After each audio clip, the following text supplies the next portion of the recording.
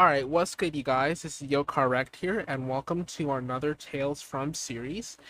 Today's episode is going to be really short. It's episode 5 of our Tales from series, and today, in this episode, it's going to be Miami.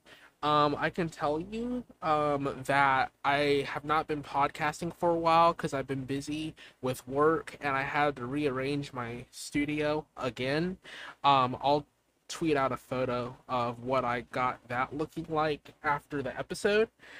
Um, our Tales from series, for those I don't know, is to educate listeners on the many different places in of America, cities and towns that you may have heard of, and places that you may not have heard of. Some strange towns like Boston, aka Helltown, Ohio, and even some legendary towns, and some villages that you may have never heard of as well.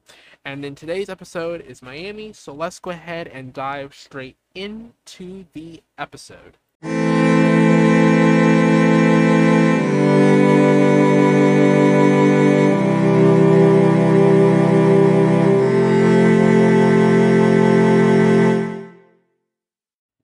Now, delving into the Tales from series, in today's episode, it's Miami that's being featured.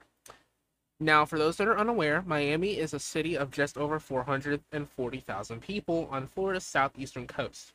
It has one of the highest Hispanic populations in the United States at just over 70%. Now, I'm using the 2010 census because the recent census numbers just came out 2 years ago, and they're still being debated in our court system. Miami was founded in the 1800s. Was acquired or taken from your perspective. I can see if it were your Native American and you say that it was taken because it essentially was. Um, and it was basically incorporated in the 1800s, the late 1800s, as a city. I meant to put 1900s in the script. I don't know why I put 1800s in the script. I meant to put early 1900s as a script. At least, yeah. In the early 20th century, it was used as a base to protect the United States from Germany during World War II due to its precise port location at the southeastern coast, and the U.S. Coast Guard and other military entities were very prominent in the World War II era for this particular reason.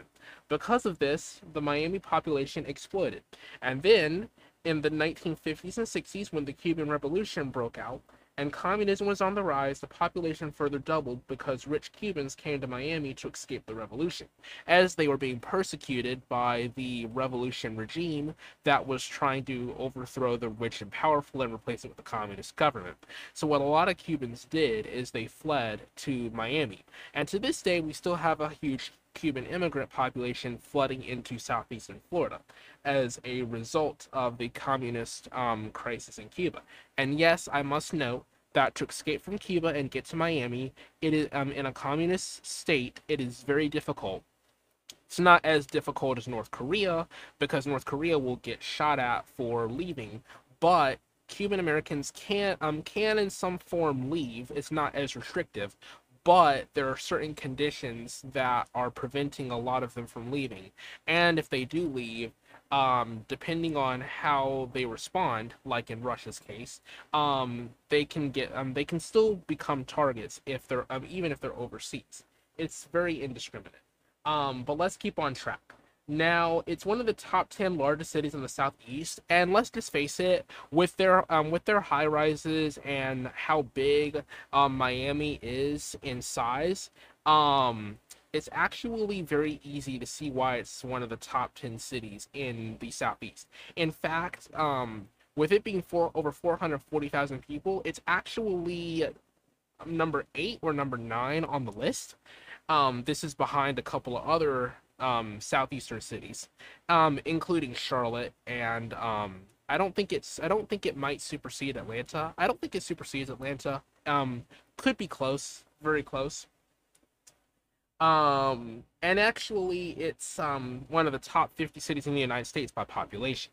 Now, top 50 probably in the 40s. This is due to the fact that the larger cities, namely the biggest ones, are either in the Southwest or the Northeast, or in Texas. These being the most notably Houston, Chicago, New York. Boston, LA, and some may even consider San Francisco, Seattle, or Las Vegas to be in the top 10. Although you have to look, you also look at cities, especially like Las Vegas, that are tourist destinations. We did cover tourism versus permanent population in the Myrtle Beach episode, that most of the people in Las Vegas that are there, a good chunk of them are not even residents. So you have to take that into account as well. Today, Miami serves as a port city, financial hub, and a tourist destination, and its Keys and Miami Beach serve as hotbeds for nightclubs, hotels, resorts, and more tourist attractions. And also, if you guys are interested in learning more about Miami, I will leave a link or a copy and paste link, because some podcast locations, the link does not work. I had come to find that out after the third and fourth episode. That's why you see copy and paste links in there. You guys can copy and paste the link, and it will take you to the U.S. Census website and the city of Miami, or Miami-Dade, as it's commonly referred to, their website. That will give you more information. And I think there's also a Visit Miami Beach website, like there is a Visit Myrtle Beach website that I'll leave a link to, that being the tourist website, but it's still there. Also, I do want to note that the cost of living for Miami is pretty decently high, as of all of Florida, as it being the retirement state. And I will leave you guys on one note.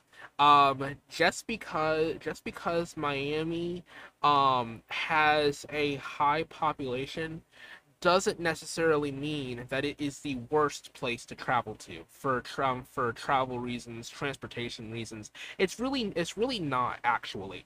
As a matter of fact, because Miami's population and the tourism is proportionately balanced compared to other places in the United States, Miami's traffic and travel is not that much worse than it is in Charlotte, North Carolina, for example, or San Diego, California. It's actually on par with both of those cities, as a separate entities. And so as a result, you may not notice that much of a difference if you're coming from a place like New York. It might be around the same as New York or Charlotte or Atlanta. It's not that much worse. So if you guys ever do plan on traveling there, it is a very beautiful place to travel. Also, they have palm trees and they have sandy beaches. And yes, the closer you are to the Bahamas, the clearer the water is. I know, it's very cool. Miami's water is a little bit clearer than it is up north, because of how close they are to the Bahamas, and the way the current is down there. It's not as dirty, so you guys could actually, so in some spots, you might actually be able to dive into the water, and there are some cool places that you might be able to find. Who knows? You may even find a hermit crab or a sandbar somewhere on the beach. But anyway, that is all for our Tales from series for tonight. I didn't do a super long episode because I feel like Miami didn't really have a whole lot to cover in terms of educational stuff. And I did feel like the history of Miami is not as extensive because it doesn't go back that far. It only goes into the 1800s, that I really didn't have to share as much as I typically would with the other cities, especially those in the Northeast. But when I get through with the South, we're probably going to do Atlanta. Atlanta will be next, and then Houston. Those are predominantly minority based cities, heavy minority based cities. And so we're going to talk about Atlanta first, and then Houston, because those are my top two favorites due to their diversity. And then after that, we will start moving farther north. And so you may see like a Chicago episode and a New York episode in the future.